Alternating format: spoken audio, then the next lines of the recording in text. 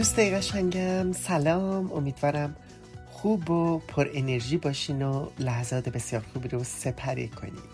من شایا هستم و شما به یه قسمت دیگه از مجموعه برنامه‌های من یک ترنس هستم در رادیو رنگین کمان گوش میدین. اجازه بدین همین اول برنامه راه‌های ارتباطی با رادیو رنگین کمان رو بهتون معرفی کنم. یادتون نره که برای ارتباط با ما در اینستاگرام هشتگ من یک ترنس هستم رو استفاده کنید تا هم رو پیدا کنیم و با من در ارتباط باشید و همینطور میتونید به صفحه شخصی من در اینستاگرام هم مراجعه کنید. اما حتما از راه‌های ارتباطی با رادیو رنگین کمان هم استفاده کنید تا پیاماتون رو توی برنامه‌های دیگه رادیو هم بشنویم. شناسه ما در تلگرام رادیو رنگین کمان. میتونید از طریق واتساپ یا سیگنال با شماره 2044 7725 891 667 هم با ما تماس بگیرید، یا اینکه به پیامگیر تلفنی ما در ایالات متحده تلفن کنید 201 818 649 94 06. از طریق اسکایپ با شناسه رادیو نقطه رنگین کمان با ما در تماس باشید، یا اینکه صداهای خودتون رو ضبط کنید و برای ما ایمیل کنید به آدرس radioranginkaman@gmail.com. میتونید به ایمیل شخصی من هم پیام ها و سوالاتتون رو بفرستید. شایا @radioranginkaman.org. هشتگمون هم که حتما یادتونه، ما رنگین کمانیم.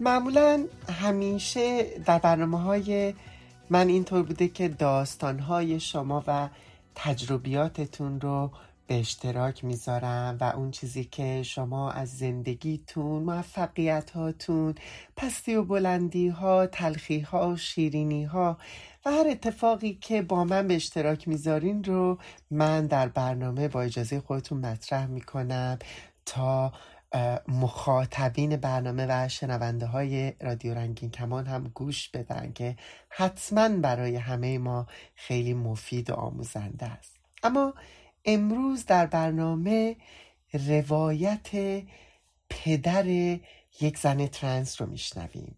سارا میخواد داستان زندگی پدرش رو برای ما روایت کنه.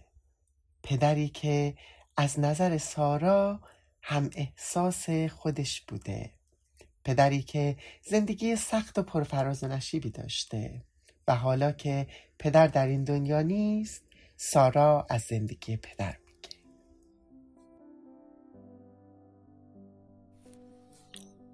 با سلام خدمت همه دوستان و کسانی که صدای منو میشنون. من سارا هستم، زن ترنس و حدود 16 سال پیش تطبیق جنسیت دادم. به عنوان یک پناهنده در ترکیه همکنون در حال زندگی هستم.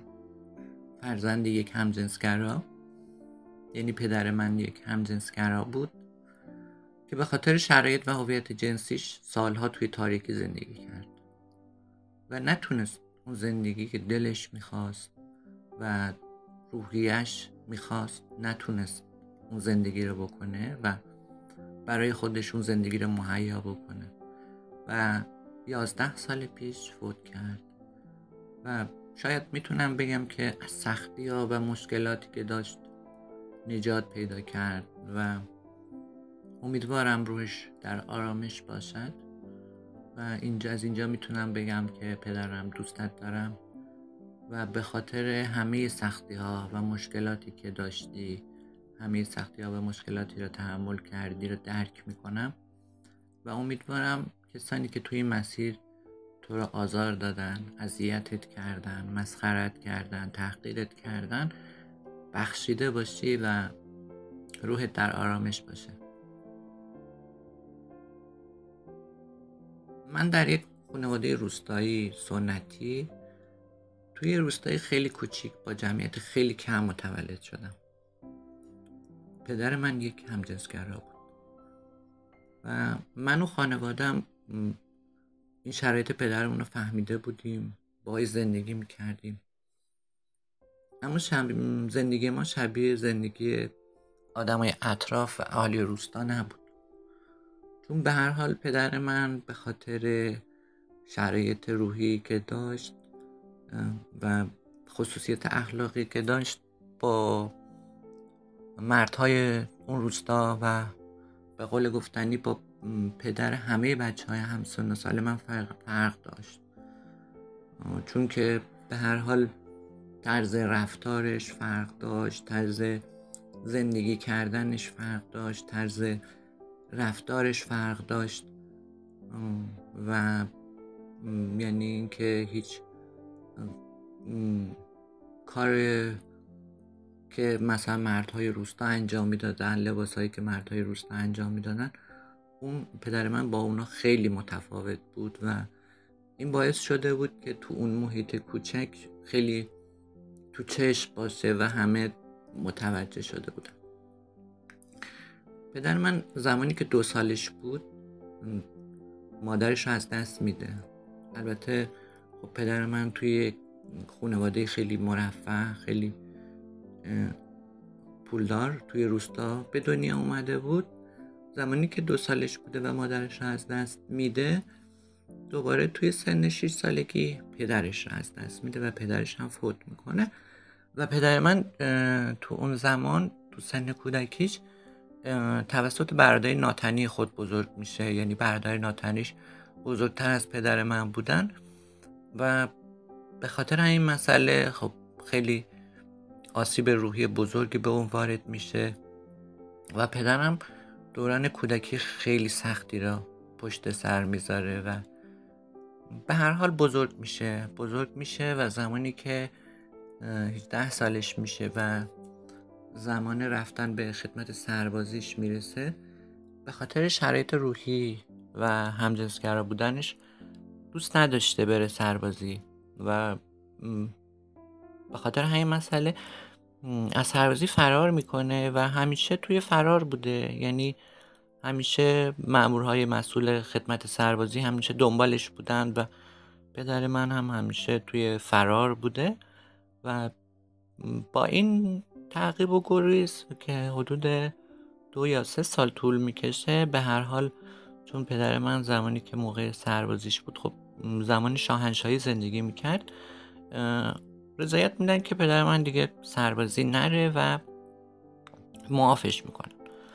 زمانی که پدر من معاف میشه و این مسئله خدمت سربازیش حل میشه، برادرش تصمیم میگیرن که براش خونه و زندگی تشکیل بدن و ازدواج بکنه.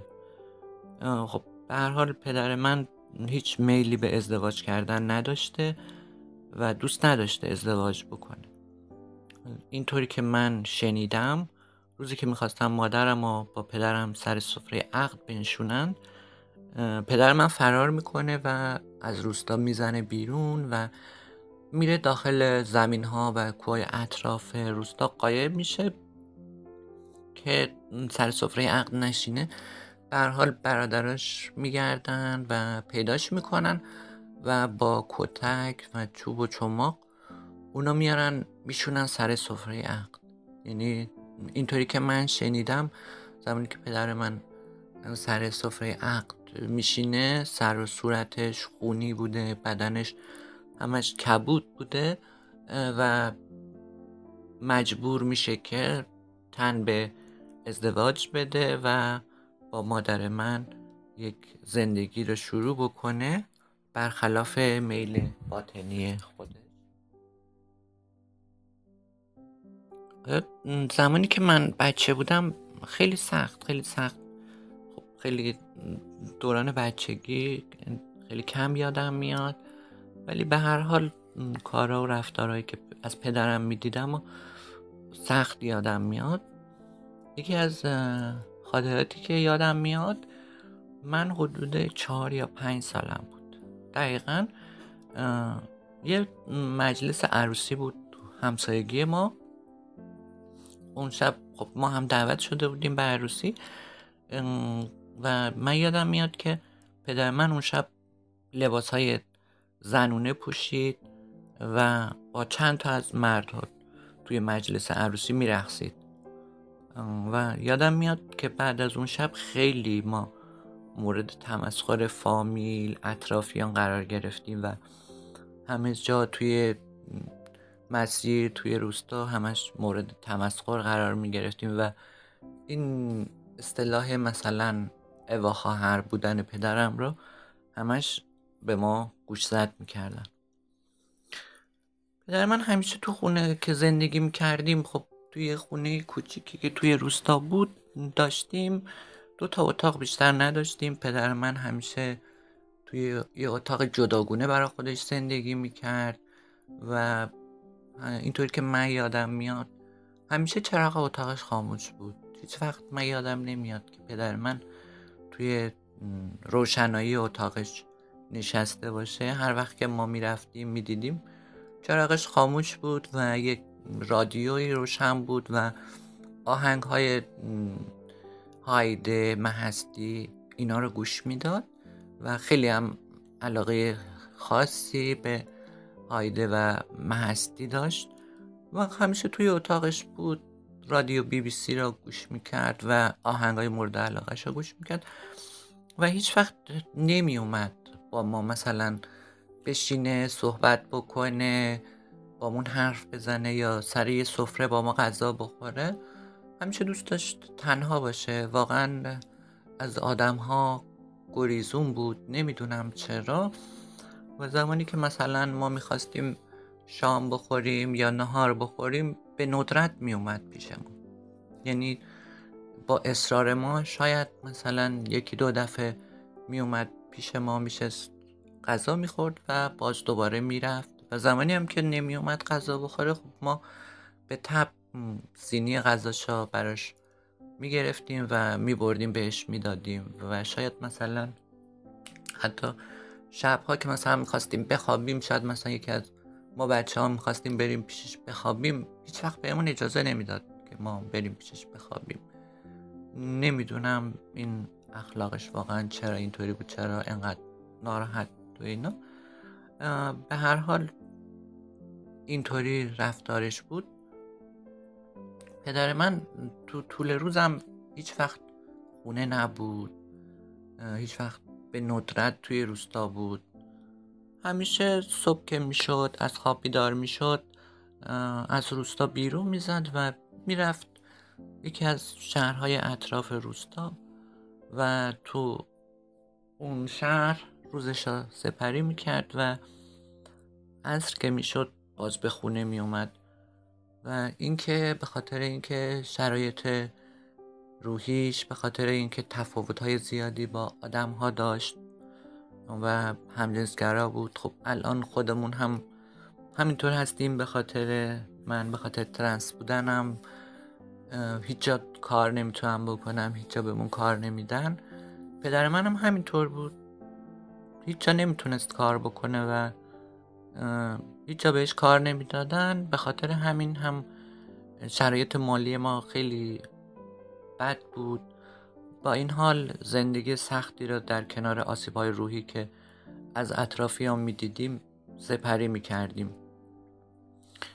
و اینکه در مورد مسائل شخصی دیگه پدرم، این که پدر من خب توی اتاقی که زندگی می‌کرد یه سری لوازم آرایشی خاصی برای خودش داشت و استفاده می‌کرد. البته استفاده کردنش اینطوری بود که توی روستا استفاده نمی‌کرد، شاید مثلا میرفت بیرون از روستا اونجا استفاده می‌کرد. مداد ابرو داشت، رژ لب داشت، کرم پودر داشت و یه دونه هم پستیژ داشت. یادم میاد خیلی خیلی خیلی بچه بودم که اون پستیژ من به خاطرم میاد، ولی بعد اینکه بزرگ شدم فکر میکنم اون پستیژ دیگه هیچ وقت ندیدمش. ولی خب زمانی که پدر من از خونه میرفت بیرون و نبود خونه، مادرم و خواهرم میرفتن اتاقش بازرسی میکردن، اتاقش رو میگشتن و وسایل آرایشی که داشت پیدا میکردن و میریختن بیرون. یعنی میریختن توی سطل زباله که مثلا باز دوباره استفاده نکنه. خب به طب وقتی که پدر من عصر می اومد خونه و میدید که هیچ کدوم از وسایل شخصیش نیست، کلی سر صدا را مینداخت، کلی دعوا را مینداخت، کلی آشوب به پا میشد که چرا مثلا دست به وسایل شخصی من زدین، چرا اینا را بیرون ریختی. حالا به هر حال همیشه خب در مورد این مسئلهش مادرم همیشه باهاش مشکل داشت، همیشه میخواست که مثلا پدرم این کار رو نکنه.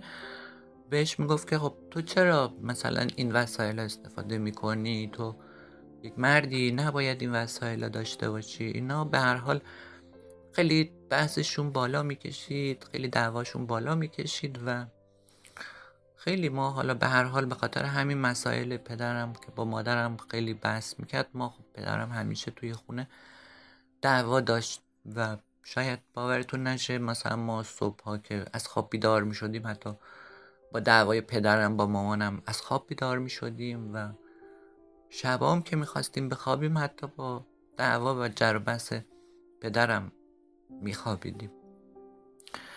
در مورد وسایل آرایشیش داشتم میگفتم خب وقتی که این اتفاق میافتاد باز پدر من دوباره میرفت برای خودش میخریدیم وسایل تهیه میکرد و میآورد میذاشت خونه و هر حال دوباره همون اتفاقات تکرار میشد، همون اتفاقایی که دوباره پیدا میکردن میریختن بیرون، اینا باز دوباره پیش میومد. یکی از خاطرات دیگه که یادم میاد اینه که مثلا من هلوش 6-7 سالم بود، پدرم یه روز خب منو با خودش به شهر برد، داشتیم توی بازار شهر میچرخیدیم و میدیدم که با این که مثلا خب اهلی اون شهرم خب چون پدرم خیلی تو اون شهر میرفت خیلی میشناختنش و همیشه با یک خنده های مسخره‌ای با پدرم سلام علیک میکردن و یک حالت تمسخر با پدر من سلام علیک میکردن. حالا پدر منم خیلی بهشون توجه نمیکرد. یادم میاد اون روز ما رفته بودیم توی بازار شهر داشتیم میچرخیدیم، یه دفعه دیدم که یک مرد همون هلوش سن سال پدر خودم بود اومد سمت ما، با پدر من سلام علیک کرد و خیلی سلام علیک صمیمی و یه دفعه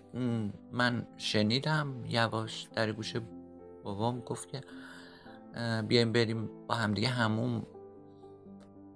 پدر منم خیلی آروم و زیر لفظی بهش گفت که نه من نمیتونم بیام، میبینی که مثلا بچه با همه زشته اینا، حالا بذار روزی که تنها بودم میام با هم میریم و اینا.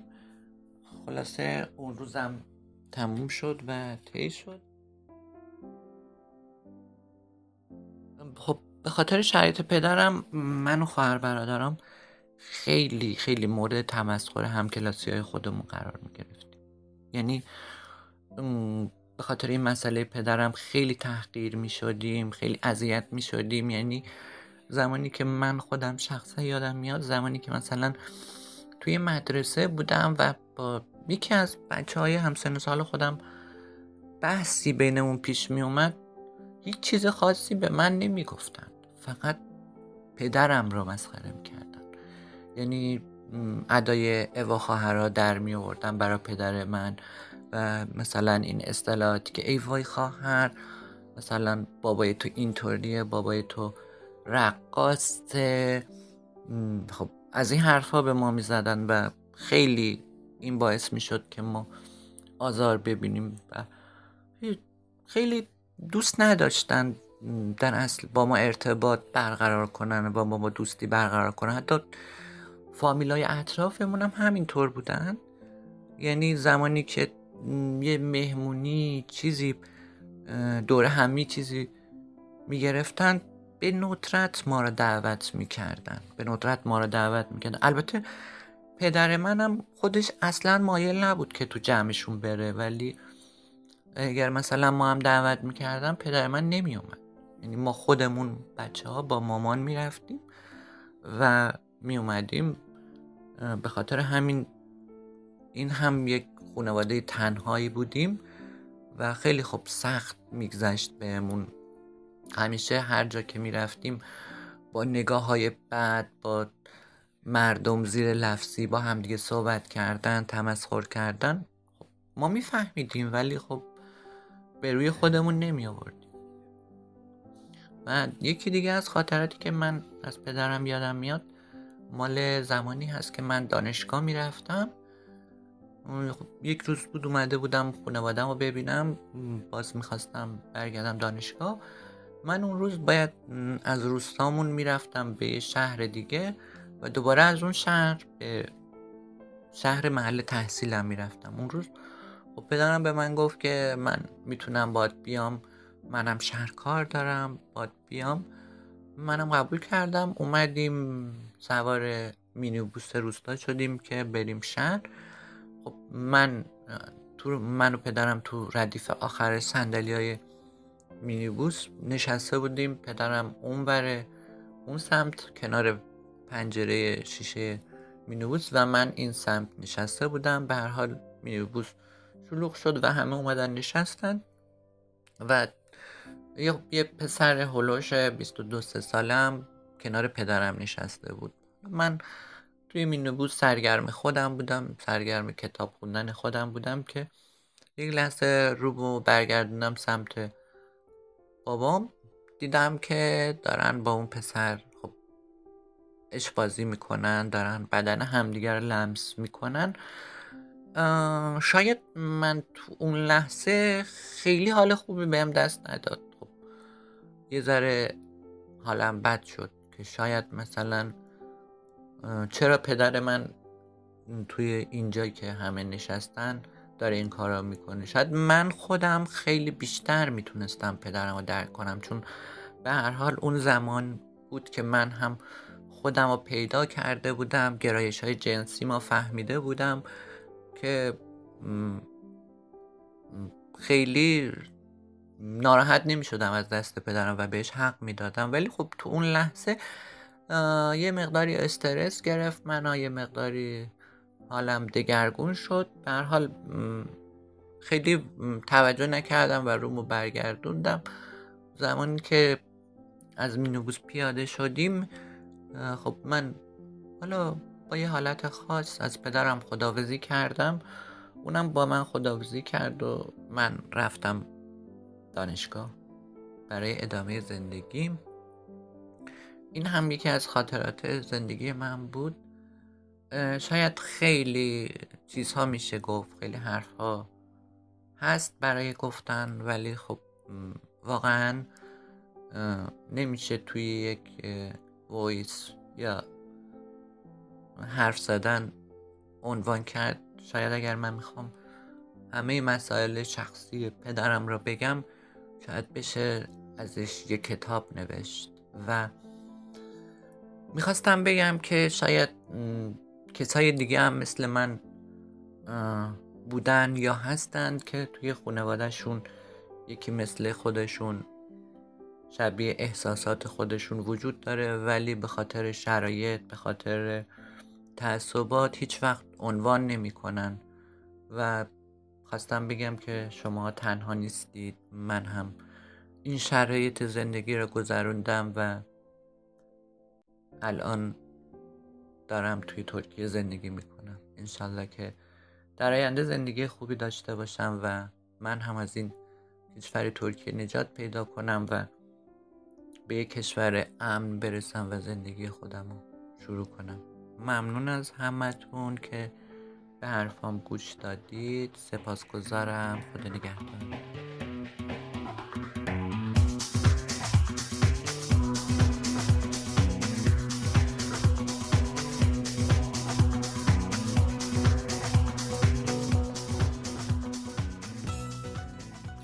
خب عزیزای دل، برنامه امروز هم به پایان رسید. میدونید که ما همیشه مشتاق شنیدن داستان‌ها و تجربیات شما هستیم. پس راه‌های ارتباطی با رادیورنگین کمان رو به خاطر بسپارید و پیاماتون رو برای من بفرستید و تا برنامه بعد که دوباره با هم باشیم مراقب سلامتی خودتون و اطرافیانتون باشین و با امید آزادی لحظه هاتون رو زندگی کنید.